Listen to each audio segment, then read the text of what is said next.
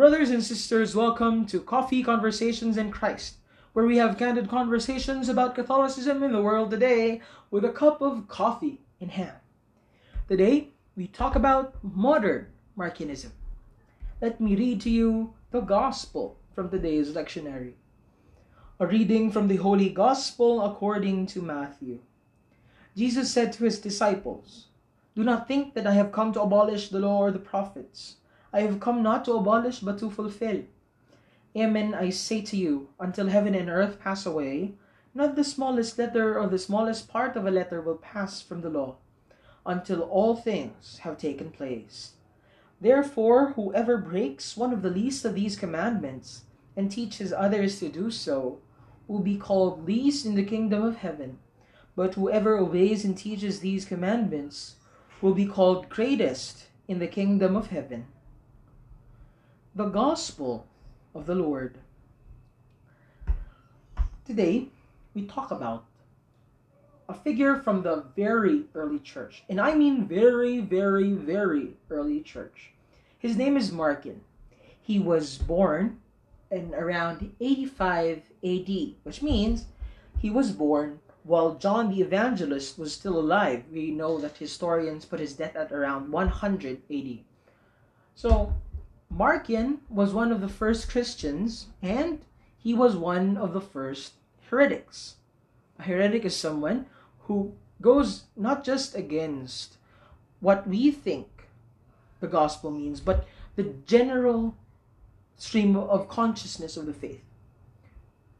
Traditionally, this is what a heretic would be. Someone who sometimes would even be condemned by entire ecumenical councils. And if you talk about the stream of consciousness in the church, he faced the stream. He was against some of the first and greatest apologists of the church, some of the first defenders of the faith. We're talking about Justin Martyr, Saint Irenaeus, Tertullian. These are guys who we consider to be some of the most influential minds ever. Their writings continue to be a source of theology and inspiration until today. And these were Marcion's opponents. They spent a lot of time on Marcion, which means that the Marcion sect really grew, because they wouldn't expend all of this energy in a time where Christians were still extremely persecuted just to defend their faith from a random guy without a following. Marcionism was very pervasive during this time, this early church. But why are we talking about Marcionism today? There aren't any Marcions, or if there are, they aren't pronounced. Well, when you read what Marcionism really means, it might seem a bit familiar. Marcionism holds that there are two gods, the God of the Old Testament and the God of the New Testament. The Old Testament God is the creator God. He made the universe, yes, but he's evil, he's vengeful, he's full of wrath, which means he isn't the perfect God, and he isn't the true God. The true God is the God of the New Testament. He is the God who sent Jesus Christ to save us all, and who is eternally happy, eternally loving, eternally without the wrath of God. I'm not sure there are any Christian pastors or church leaders that would publicly espouse this doctrine. We believe that there is one God, sure. But so many people tend to separate the God of the New Testament from the Old. St. Augustine said, "The new is hidden in the old. The old is revealed in the new." But so many people seem to have a disconnect between the old and the new. So many people disregard the law, the prophets, the commandments, all of these things, because they say, we are under the New Testament, we're under the New Covenant. Why should I care? You should care because Jesus cares. Because Jesus took the time to emphasize that his teachings aren't a rupture. They're a continuity. This is why it's in chapter 5. Chapter 5 of Matthew is the Sermon on the Mount, one of the most important sermons, because here Jesus enumerates things that are very different from what we read in the Old Testament. Things that are positive. For example, the Beatitudes contrasted to the negative Ten Commandments. Blessed be, blessed be, blessed be, compared to the thou shalt not, thou shalt not, thou shalt not. But Jesus has to clarify, because it is important, that he is not abolishing the law. Does it mean that we should subscribe to everything in the Mosaic law? No. We are not under the Mosaic law. The fathers are consistent when they talk about this. We are under grace, not under the law. But what is the law? What is it? What does Jesus talk about in the gospel today?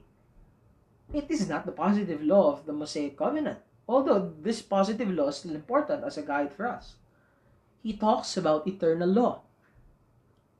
We understand the difference between the two, because Aquinas has this theory of natural law. He talks about the different types of laws, and two of those types are the positive laws and the eternal law.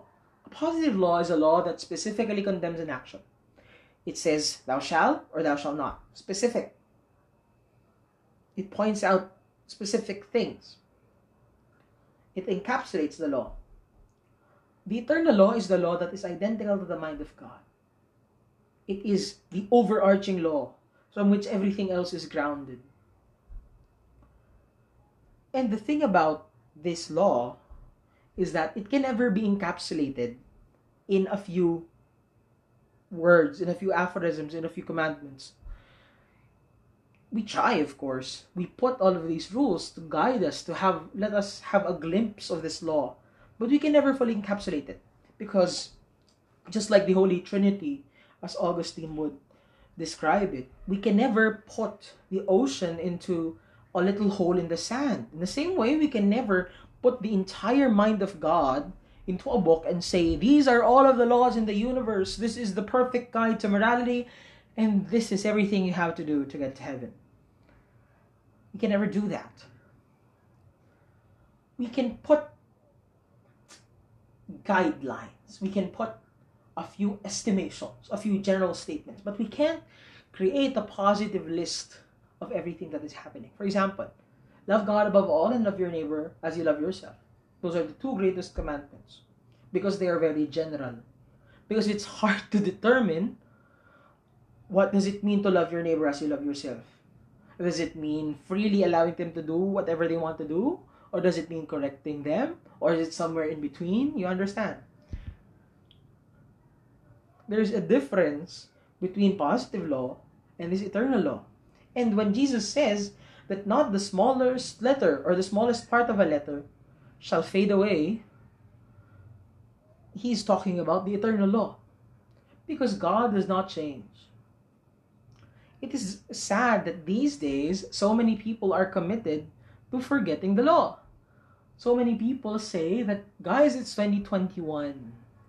And I'm not even talking about people outside the church. People outside the church, I get it. I understand why you wouldn't be bound by our laws. I'm not saying you're correct. I'm not saying you're exempted. But I understand, because you don't believe in the fundamental framework that says these are the laws, so we should follow them. But there are people within the church leaders even, who continuously think we should forget about laws, who continuously think that it's 2019, so we should learn to follow the signs of the times, want to make Christ follow us instead of the people to follow Christ. And that's absurd. God is unchanging. We are. Why does God have to change for us? When social consciousness dictates that slavery is okay again, I'm not seeing any of you standing in line to say, okay, be a slave. Okay, get a slave. Because you understand that there's something fundamentally true about morality. There's an objective standard, and that standard is God. So it doesn't matter if it's 2021. Sure, there are shifting social contexts. Sure, our response to sin may differ. But sin does not change. Evil does not change. And we can't forget the law just because we aren't under the Mosaic law. In fact, as Augustine would point out in his commentary on this verse, when Jesus says, fulfill the law, he can mean two things. Fulfill, meaning to follow, and fulfill, meaning to add to it. And Augustine says it is the latter. Jesus wishes to add to the law, to make the law whole, to make the law imitate the eternal law better. And we notice that. In the law, what is adultery? It is the act itself, the act of cheating on your wife or your husband. In the new covenant, what is it? Even the sin of the eyes becomes adultery. Because even the sin of the eyes is a deviation from the goodness of God. Even just the sin of the eyes is veering off the path of goodness. And so the law is fulfilled. Not in the sense that Jesus follows the law, but the law is fulfilled in the sense that Jesus makes the law identical to the mind of God. He makes the law the eternal law. That because we are filled with grace, because He has opened the gates of heaven and showered us with His grace, we cannot be expected to live just under the positive laws. We are tested under the eternal law. We are tested by comparison to the perfect measuring stick, the goodness of God. And so, we ask for the ability to follow this law. Because sometimes I am a modern Marquinist.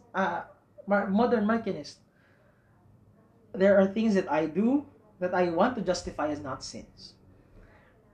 And I'm sure there are a lot of people who do that too. There are a lot of things where I wish to rationalize as okay because the past couldn't account for my social context. But that's not the case. I cannot be a modern Markian. I can't be someone who tries to change God for the sake of not changing myself. I can't be someone like that. And neither should you. So brothers and sisters, we pray for the ability to follow the law. To not be modern Markians.